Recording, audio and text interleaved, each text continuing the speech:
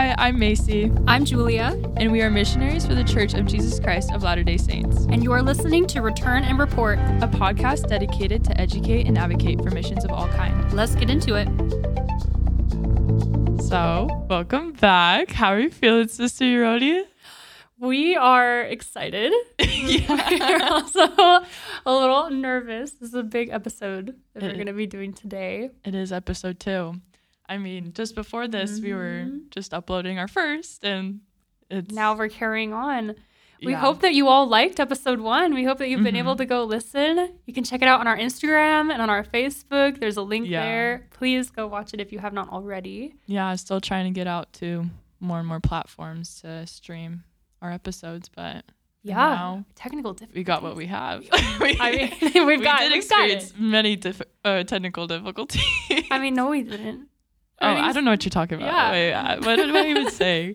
But yeah, hopefully you guys enjoyed the first episode and got a little bit of a idea of like who Sister Euroni and I are, and our desire to just serve as missionaries and also just be advocates and representatives of Christ, and also just help people understand what missions are and why we serve. So yeah, I think that was like a pretty good episode. I'm so sick and tired of hearing myself talk. Like there were so many. It does sound weird, doesn't it? Just trying to like get the episode going and like just listening to it all the way through. I was like, okay, I think I'm done with this episode. Let's move on to the next. But speaking of which, this is the next episode. Here we are. Welcome. Today's topic, we're going to be talking more about Sister Euroni's mission experience and journey and how she got all the way up to the service mission. Oh boy. Was it a journey? Oh yeah, for sure. Do you want to explain what a proselyting mission is? Like just real quick. Oh, before we get into that, this is just going to be like a more like full depth version of Sister Euroni's story. Because I know we did talk a little bit about each of our experiences in the first episode, but I thought it'd be cool to give more of like a spotlight on each of our experiences, because that way it might resonate with some people who either have served a mission or just struggling in their lives or just going through challenges. So hopefully those experiences that we share can be of help to anyone. And yeah, we hope that something that we've learned can apply to you. And so we're very honored to be sharing our stories and what we've experienced. But we also want to know what you've experienced too. Please feel free to comment or contact us in some way to let us know your experiences with missions and how they've affected you and what you've learned from your experience either serving a mission or even just putting in your papers or trying to figure out whether you want to serve or not. I think it's interesting to know and to share, and because it's not just I don't think a mission is a simple thing. It's a very broad decision, and there's so many things that attach to it in your life. And so I personally would love to know. I think Sister Sheldon Utter Carlin want to know too. Yeah. And just like any personal experience really that has helped any of you just become and grow into like better people. So because the mission, it's helped me. Oh my goodness. So tell me about it. Oh my gosh, it has changed my life, and it's only been, let's see, oh my gosh, next month is my 9 month. I'm halfway. Next month already. I know. You hear a lot of times missionaries who've been out for a little while, they say, oh, I've been serving a mission for 10 months, and it feels like it's been a blink of an eye. There are missionaries who count, by the way. That was one of them. I'm not one. I mean, yeah, I'm definitely one of them. I've been guilty of it, for sure. Yeah. From time to time. I don't think it's a bad thing, though. I think it's kind of fun. It's like you mark down, and, for me now, looking back, I like to count because it's amazing to me how fast it's been going. Yeah, and the progress I've been making is just, I don't know. There are things in my life I feel like if I hadn't served a mission, I would have been learning what I'm learning now, like years down the line. I could be learning things that I'm learning when I'm, 40, 50. But because I made this decision, maybe I'm exaggerating just a little bit, but but because I made this decision, I feel like it's enhanced my life so much. And I love it. Yeah. I love it. But it took a lot to get here. It was definitely not an easy transition to say, I guess. But it's probably different for everyone though. True.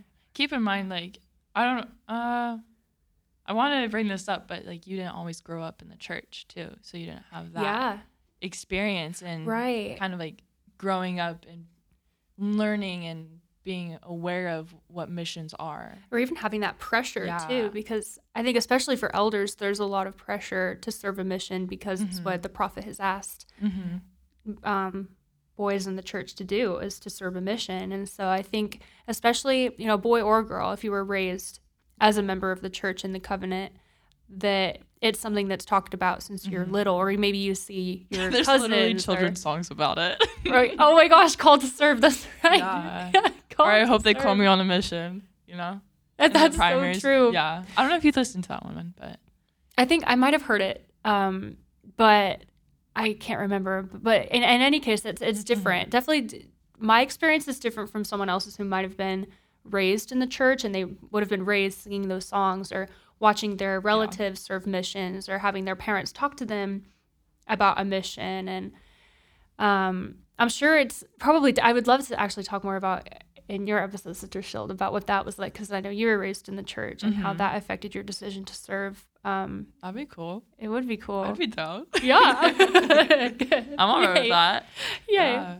But to give some more context for anyone who's listening who may not know what kind of missions we're talking about, we are just explaining proselyting missions. And so I think a lot of people would be familiar with like those kinds of missionaries. They're the kind of missionaries you see on the streets and like who probably approach you and ask you if like, if you know Jesus Christ or if you go to church or right, they're dressed very nice. Yeah. There are always two of them. Always in like dress clothing, Yeah, kind of what you were saying. But always two of them in a companionship or sometimes three, depending. Oh yeah, that's true. Yeah. I was in a trio actually, but that's enough about me. I'll explain that in the next episode. Stay tuned for more. So these missionaries are young adults in the church who I can't remember what the age range is from, but for young men to begin, it's 18, and for young women, it's 19. And I think you can go to like in your approaching mid-20s. Young men can go, I think it's 25 for young men, but young women, I think, don't have a cap. They can go whenever they want, even if they're... Really? Yeah, I knew a girl who served her mission in Mexico, and she had a companion that was 28, and she was, I think, 19 or 20. Oh, cool. Right? I didn't even know that. I only learned from her experience and how she described having a companion that was almost 10 years older than her and how much she knew and how that added to her experience as a missionary and how cool that was for her. But that's really all I know about it. But totally. So that's what proselyting missions are. Yeah, it's when you're called to go and talk about Jesus Christ to everyone everyone you meet.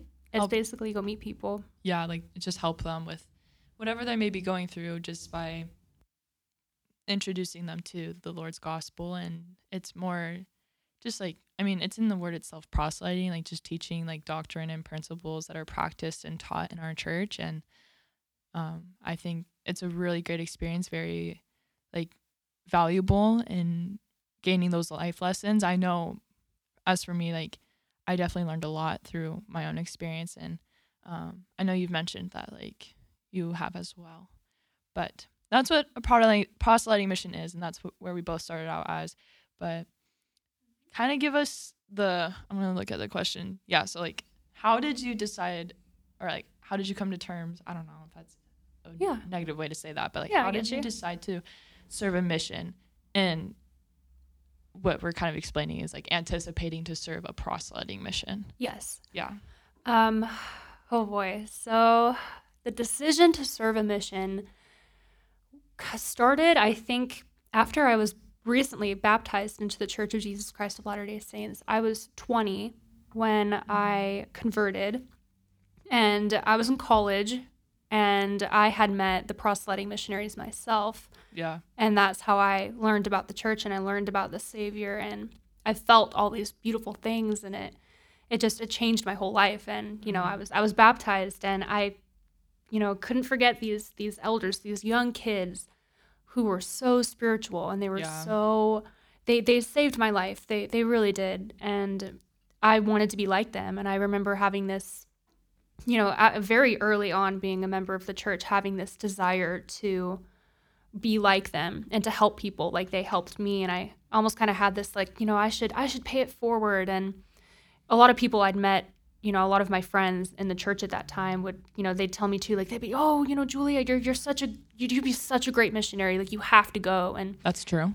Valid statement. That's, I mean, I didn't really know, you know, back then I was like, yeah, I guess, you know, like, sure. I don't really know what you mean, but I mean, it sounds like it'd be a great thing to do. It sounds like you're giving so much of yourself to this great cause and to help people like I've been helped. It sounded great. Yeah. And so very quickly after I was baptized, I kind of made the decision like, okay, I'm interested in serving a mission, but it's a rule in our church. And I think it's just for the sake of knowledge and experience that you have to wait at least a year to go on a mission. Oh, after you're baptized? Mm-hmm. Oh. Yeah. Yeah, interesting, right? Okay. Yeah. And so I guess that kind of makes sense.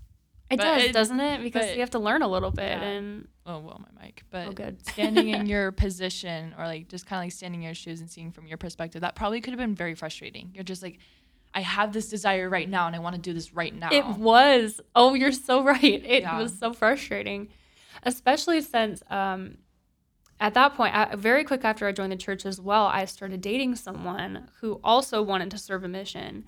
And so we had this plan, like, okay, like we're gonna serve our mission at the same time, and then we're gonna. I know how it was that serious. It was very serious, but it was also kind of. I look back and I kind of like slapped myself upside the head, like, what were you thinking? Like, how? Yeah. You know, why did I think this was gonna work out perfectly, exactly the way I thought? Which sometimes it does. You know, not to say that when you pray, when you want something, that it won't happen the way you think it will, but in that instance, there were too many variables for it to work out, you know, exactly how I thought it would. But that comes with knowledge and experience which I didn't know at the time, that sometimes the plan that you have is different than what the Lord has planned for you.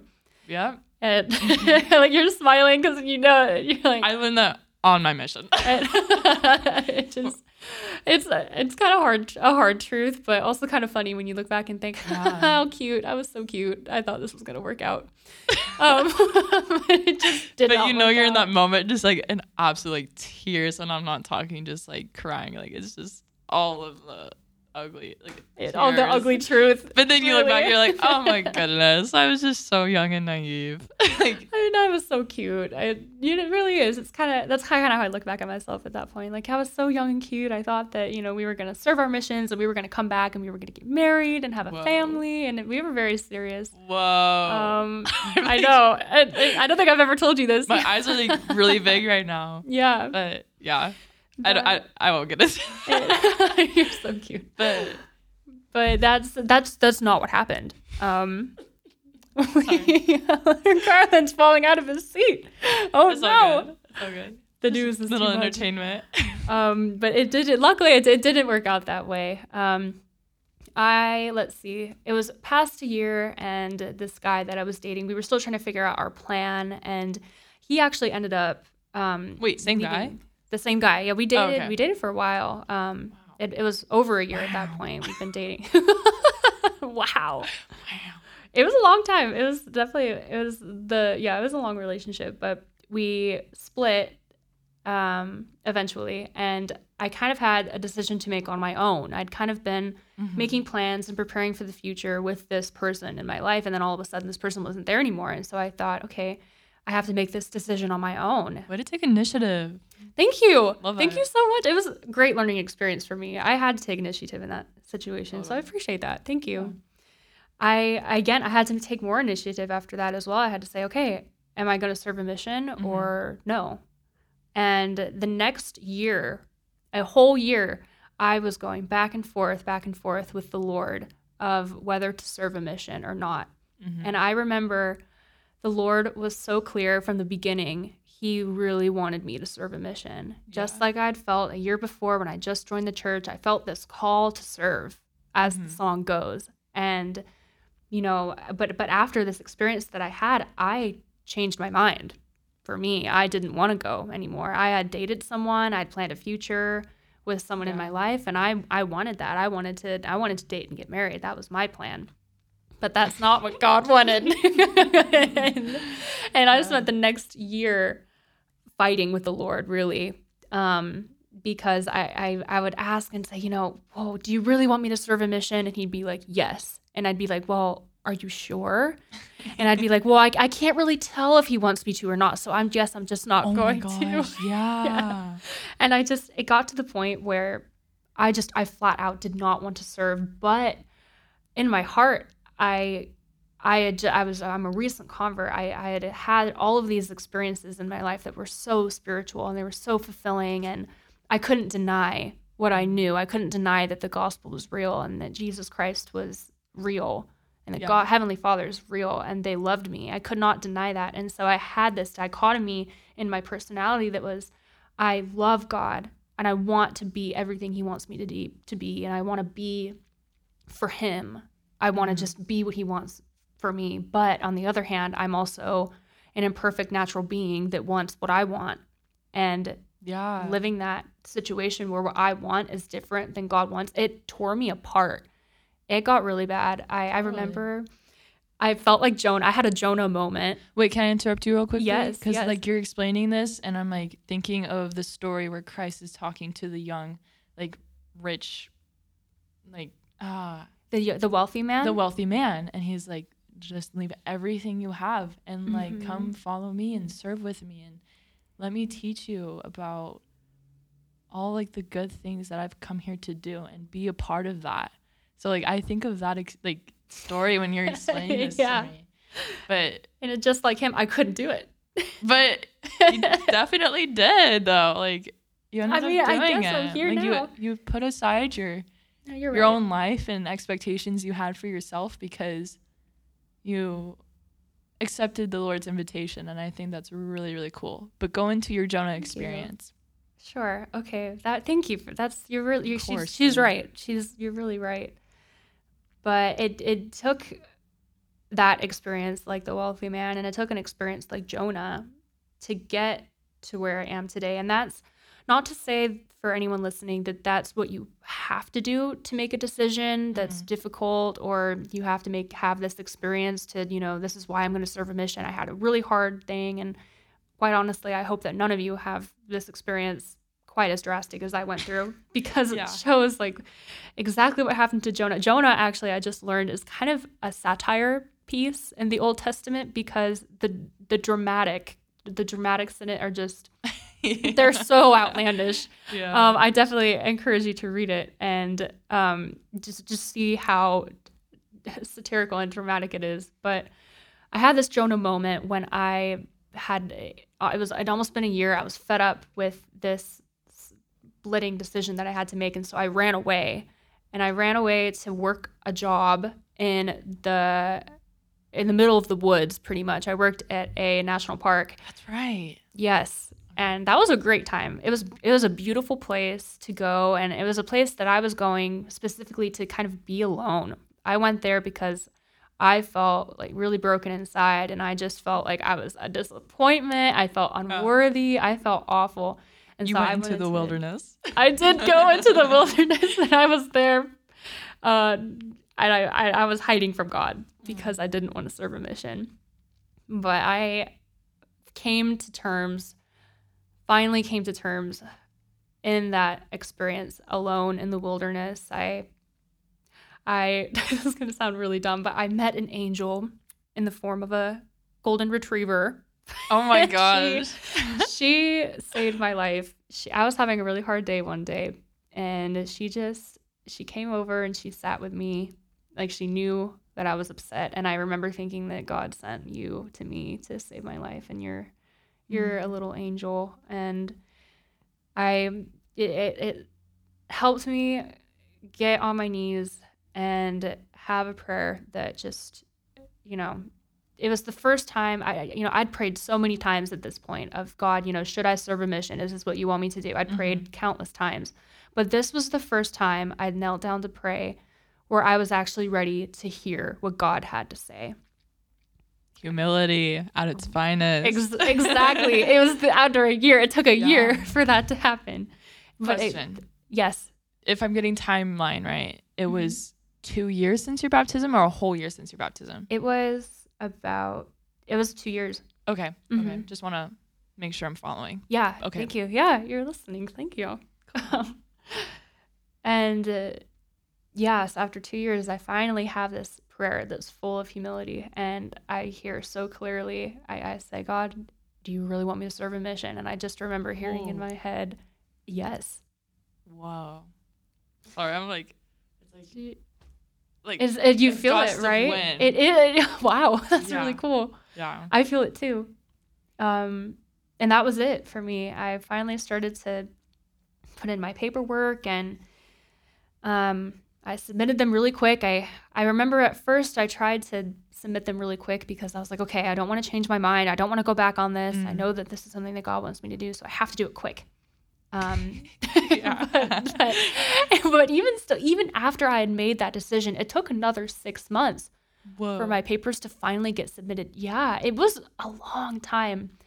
And the question became, after I'd finally said, okay, God, I'm going to do what you want. I'm going to serve a mission. The question became in my head, I had these feelings of uncertainty about serving a proselyting mission because deep inside somewhere, I think I knew, or I felt that it was going to be really difficult for me to serve a proselyting mission because I'm an extremely sensitive person. I'm very empathetic, and I'm very sensitive to, I don't want to say it like this, but I'm sensitive to, I'm spiritual. Like I'm aware of my unworthiness, and I'm aware of the Lord, and that has just, I've always carried that with me, and it makes me very sensitive. And so because of that, I wondered how that was going to play into being constantly rejected every day, to being like worked to the bone, like to be, you're tired all the time, and you're feeling unworthy anyway because the adversary really pounds it into you. Oh my gosh. Those proselyting missionaries, I don't bless their hearts. Yep. They are warriors. I don't know how they do it. I couldn't do it. You were once one of them. I was one of them. But in the end, I was right. Because I went out proselyting. I went to the Utah Salt Lake City West Mission. I was called April 25th of 2022 to go to Utah. April 5th of 2022. April 25th of 2022. Oh, okay. Yeah. And wow. Yeah, but and now, looking back, I was like, why did I get called to Utah? I was like, did I do something wrong? Like, why am I getting called here of all places? I'm literally getting so upset right now. I just slapped my hand on my chair. Like, I love stateside missions. I don't know why. I always have. And maybe at first when I was younger, I was like, oh, like, that's so lame. But like now I'm like, no, that's so cool. Because then you get like benefits of Amazon Prime. But like, that's not the whole reasoning. But Amazon Prime. At least for me in my experience, I was like, yo, I don't have to like wait like 5 months for something to come in the mail. But that's really like just a whole different tangent.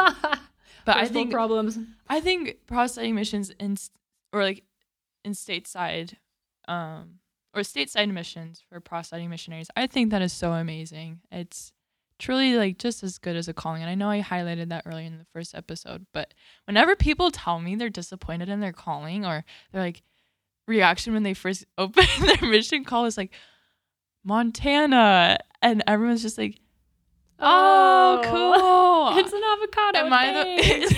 Exactly. Am I the only one who's stoked for them? Like, in my head, I'm like, that is where the Lord needs them to be. Like, the Lord just sees them thriving in that place, or the Lord sees that this place is where they need them to be in order to continue to grow their faith. But also, there's probably people there specifically that they need to encounter, and only them alone.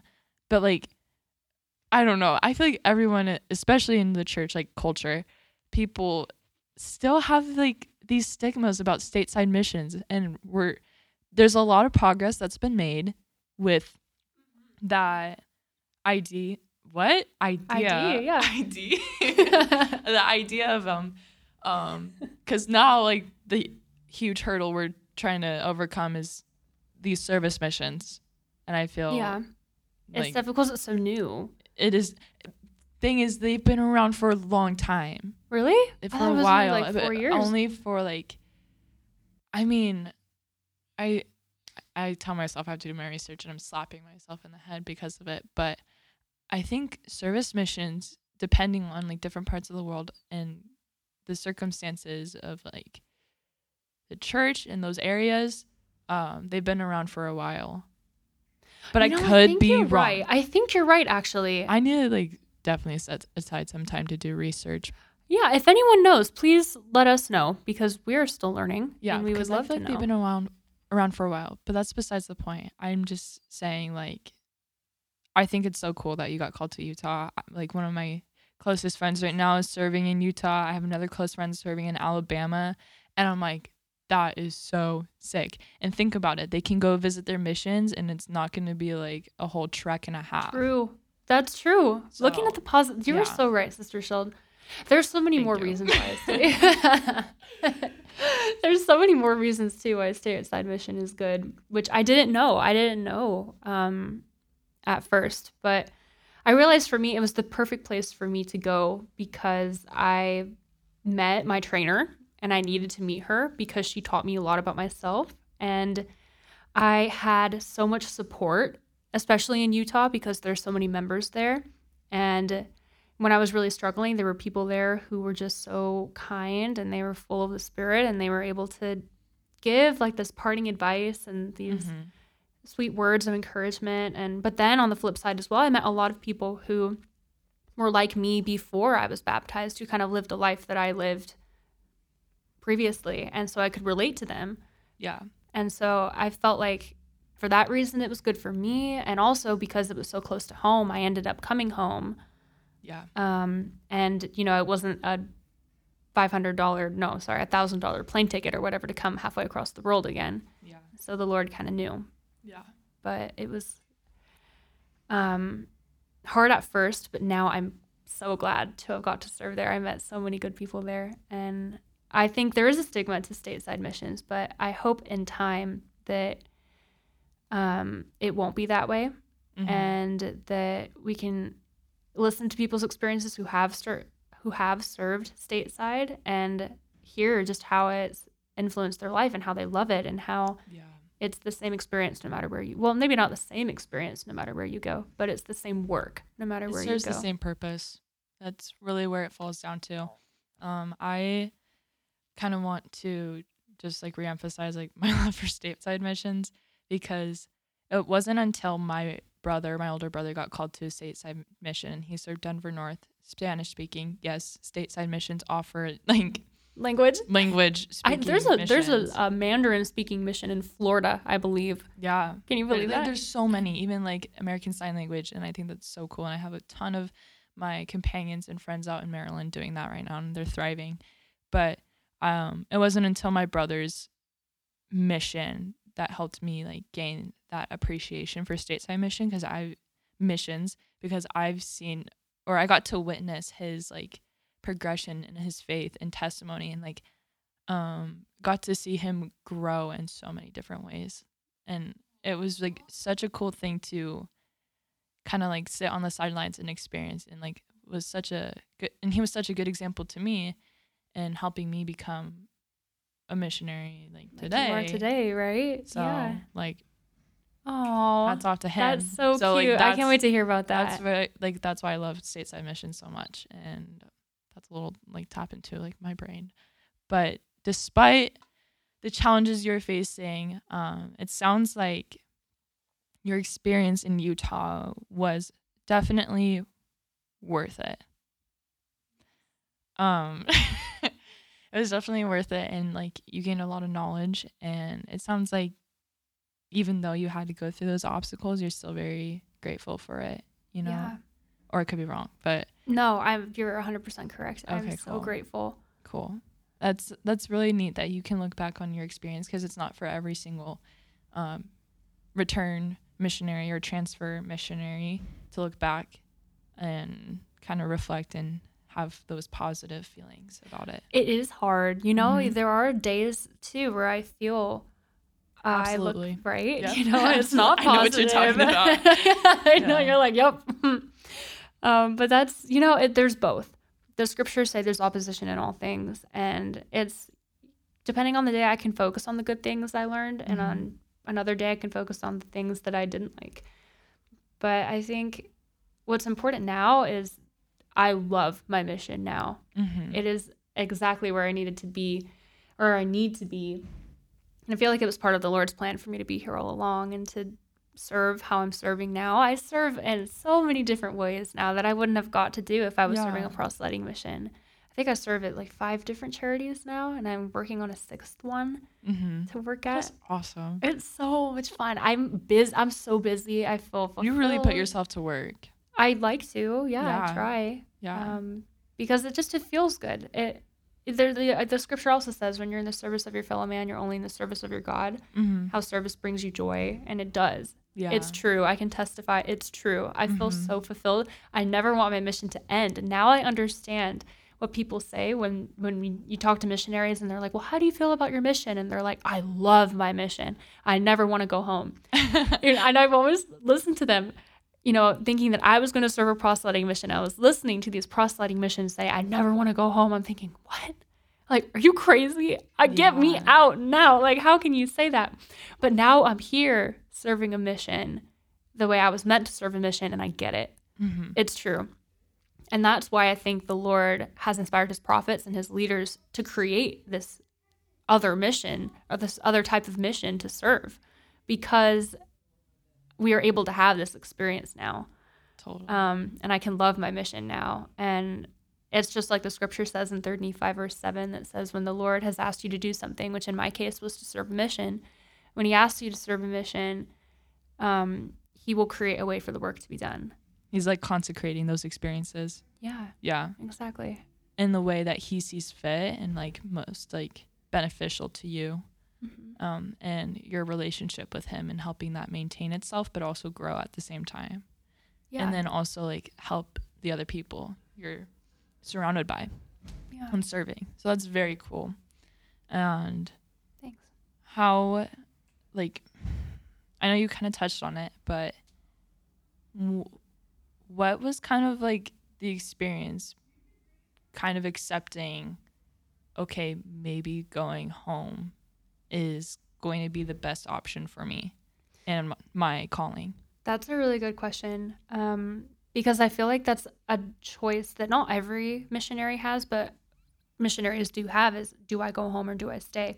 And that was the question that obviously both of us had to make for ourselves. And, it's different for me because I didn't have this sort of, I don't want to say pressure, but I didn't have this expectation growing up that, I told my parents at 12 that I was going to serve a mission, and I had so much family support. I didn't really have any family support going out. So me coming home, it's different, Totally. And it made the decision easier to come home, I think, because I wasn't really disappointing anyone. Okay. But I was, if anyone I was disappointing, it was myself at first, because I felt like I was letting the Lord down. I felt so bad. That feeling is always the worst. It is the worst. But I and in that decision-making process, I had to recall an experience I had with the Lord when I was out in Utah, and I was just really struggling. I was really suffering. I was not doing well, and I hadn't prayed for a while because I had kind of had this feeling of like, God, you called me here, and now I feel like I want to die. And like, where are you? Why did you call me here if I'm going to feel this way? Because I can't do it. Whoa. Yeah, it was really hard. And so I was like, you know what? Well, I just don't want to talk to you then, because you put me here and I'm mad at you. Whoa.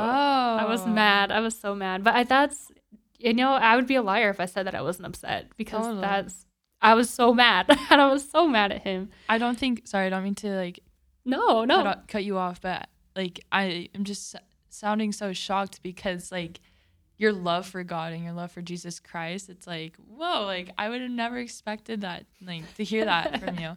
But not to say like that's bad, because we definitely do find ourselves in these moments where we want to blame God for those things, and we want to just point the finger, and then at the end of the day, he's still loving us, he's still forgiving us, and like of course like we'll have to ask for that like forgiveness, but his love like never fails.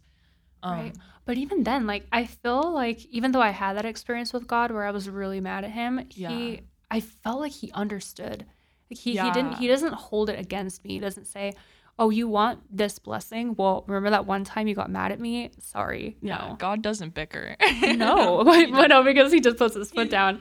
He's way better than that. He's bigger than that. To be doing than bickering and just kind of like nagging back and forth. Yeah. No, he knew I was in pain. He knew how much pain I was feeling because Jesus Christ had felt that for me already. He's so aware. He knew. And so I don't look back on that experience and think like, gosh, I was such a, I'm a horrible person, because I was in a lot of pain. And I feel like my reaction could have been, I can always be better, but I don't think God blames me for my imperfection, which I think is important. I like how, sorry, I'm on interrupting you because I have all these thoughts, but I love how you just allow yourself to feel feelings. And well, it's important. It is so important. You can't avoid it. That's a lesson that I've been learning a lot this past year, like is allowing myself to feel my emotions and kind of like accept the circumstances that I'm in and learn how to move along. And so I think like you just being so natural at it already is just like, you know what, I'm mad right now, I'm gonna feel this way and just kind of like feel my emotions and process, so then that way you can like learn how to like get through it. I mean, yeah, and it helps too to feel like when you are going through something and you need to get through it, it's easier to have God with you, even if you're mad at him, and just to know that he's that friend that you can say, gosh, it sounds awful, but you can say the most horrible thing to and they're still gonna love you no matter what. That is, it's the security blanket. It's comforting for me to know, not that like I'm just gonna like yell at God for no reason or be mad at him for no reason, but to know that like he's that person in my life that he'll always be there, even when I'm having a hard day. It's kind of like that story in Hosea where he's just so forgiving over and over and over again, and no matter what we do, like however bad we may treat, and talking about God, but like just kind of referencing the story of Hosea. No matter how we may like treat God, and sometimes it can be very inappropriate. Very much so. Yeah. I mean, I sin every day. Oh my goodness, totally. Me too. Not saying you do that, but I feel like everyone. Yeah, does. it's hard. There's a reason why Christ was the only perfect person to ever live, because it's hard not. Yeah. It's hard to be that way, and that's why we love him for what he did. Truly, like his love and God's love are like so unconditional. Like we don't even realize it, but. And I think the reason why I can say that that's real and that it's not just like a feeling that I have or it's like, oh, I believe this, it's because I lived it. I lived this experience where I was so angry at God and he was still there for me, because I remember for the first time in weeks, I finally knelt and had a real personal prayer with God when I was out in Utah. And I said, God, I basically just said, I can't do this. I'm in pain. Help me. And that was it. And not a week later, I was seeing a therapist at this point, and I had talked to my therapist, and he made the comment, is like, I think you might consider going home. Whoa. Right? And I remember talking to my mission president after that about it, and my mission president did not want me to go home. And but my therapist, he was there for me. He had my back. He was my advocate, you could say, kind of like the Savior is for us. But he helped to encourage me to do what was best for me. And I feel like all of it stemmed from that moment where no matter how angry I'd been at God and how much, I might have been mistreating him, I knelt to pray and he heard my prayer. And he is so unconditionally loving that even when I wasn't treating him the best that I could have been treating him, he still helped me and he rescued me and he brought me home where I could be safe and I could serve and like really grow in my testimony with him. Instead of just learning about suffering, I could now come here and learn about sacrifice, because they're different. Yes. Oh my gosh, I love that you said that. Thank you. For those of you who aren't really familiar with church culture, I guess, but leaving a mission earlier than what was anticipated is for some reason, it's a very big deal. Yeah, I don't know why. I feel like other churches may be like, it may not be the same thing, but yet I don't know, because yeah. Yeah. I know like a few people and like friends and sorry, are we good? Okay, cool. Sorry, just had to check in. Elder Carlin, is this the okay? All right, cool. Cool. But I know a lot of like people that I've encountered in life, like throughout school and church, who've like gone home early, and sometimes like the reactions they receive isn't always the best, and like it just hurts my heart. I'm like, this person is so good, and despite them leaving early, like it was probably very necessary for them, and we need to all realize we're each on our own paths.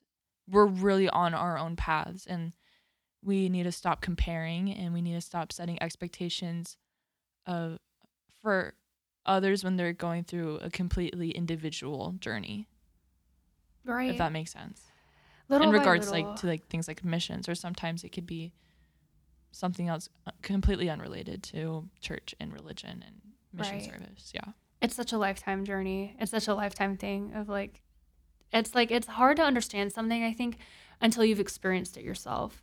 Oh yeah. And so I honestly wonder, like, for some it might be difficult to understand because they served a mission for 2 years and they came home and they did everything they were supposed to do, and they see someone else who's like, well, they didn't do it. I had to do it. They didn't do it. Like maybe it just doesn't make sense. It makes you wonder, like, it's just, there's probably some feelings of bitterness. Maybe because missions are hard. They definitely are. They're hard. I mean, if there was like a return missionary who served their full 18 months or 2 years, and then they see someone who just served like 6 months or however long they served, I definitely think like they would have very natural feelings of like what? That, like maybe they couldn't hang. I don't know, but maybe.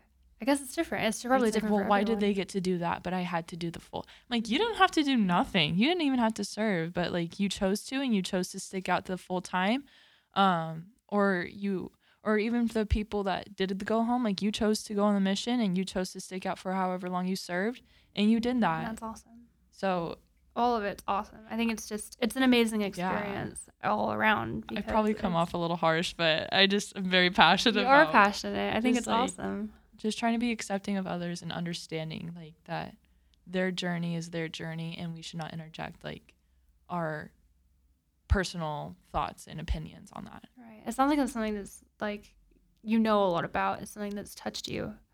Mm-hmm. It'd be interesting to talk about that. Yeah. And yeah. We totally could. Yeah, we should. I'm just looking at the list of questions.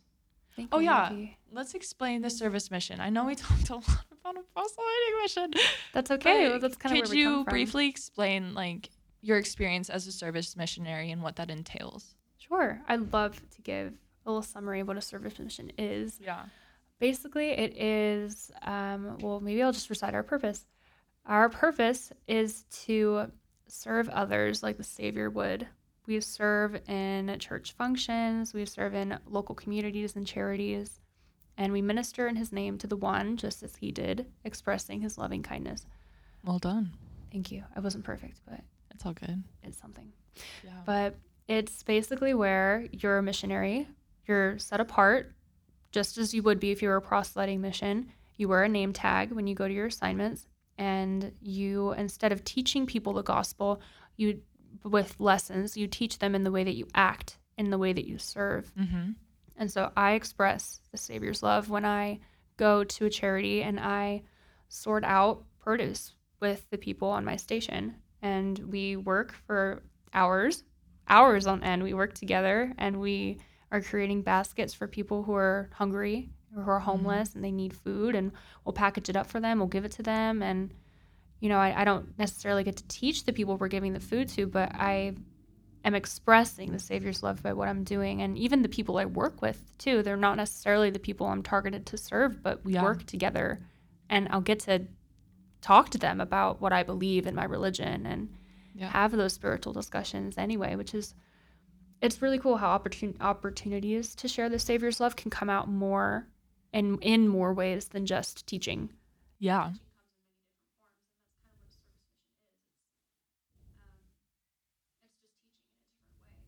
Yeah. I think of the saying like actions speak louder than words, and not to discredit teaching missionaries.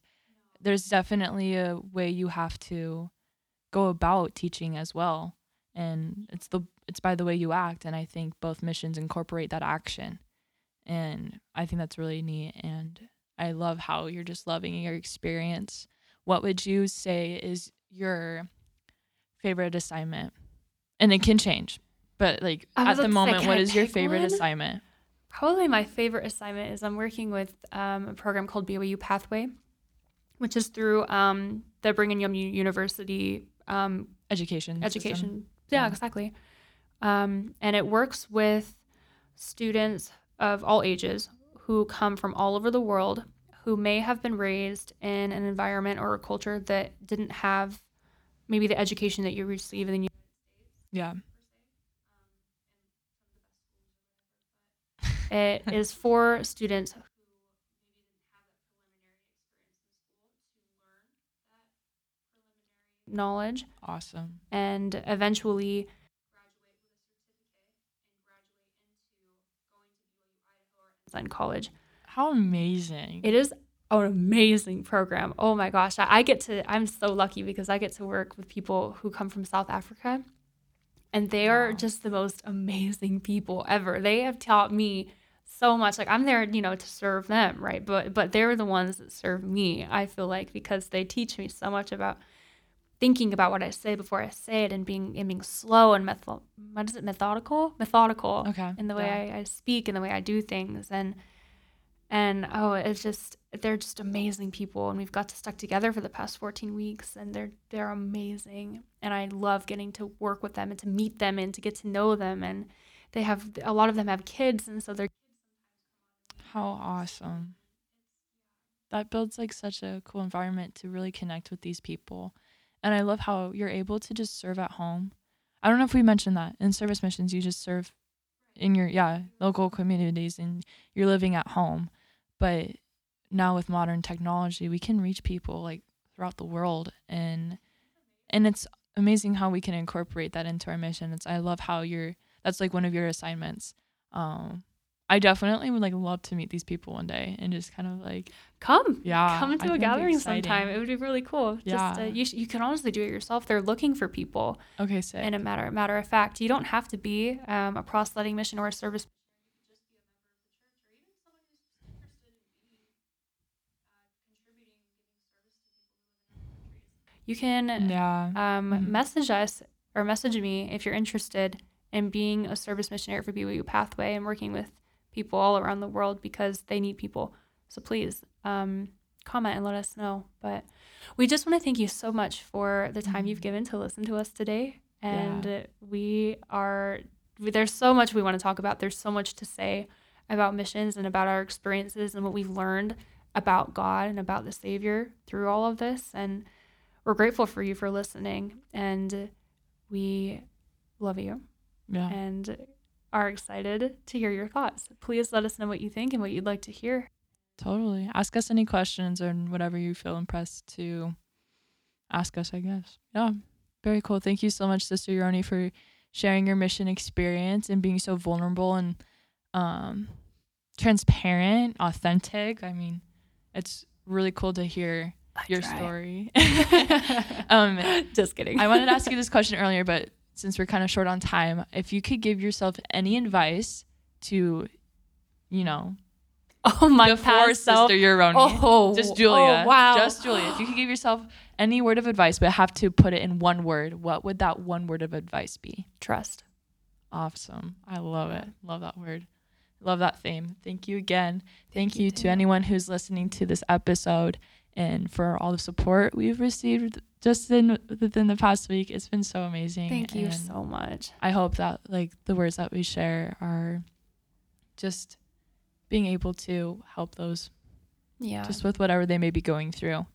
And you don't necessarily have to serve a mission to relate to what we say and share. That's true. But this was so amazing. I know you have to get going, but I've truly loved just taking the time to get to know more about your story a little bit personally. So that was awesome. Thank you. Again, I appreciate just your honesty and everything. It's so amazing. And just to hear your testimony as well. But you're awesome, Sister Schultz. Girl, speak for yourself. All right, y'all. We will see you in the next episode. Yeah, take care, everyone. Bye.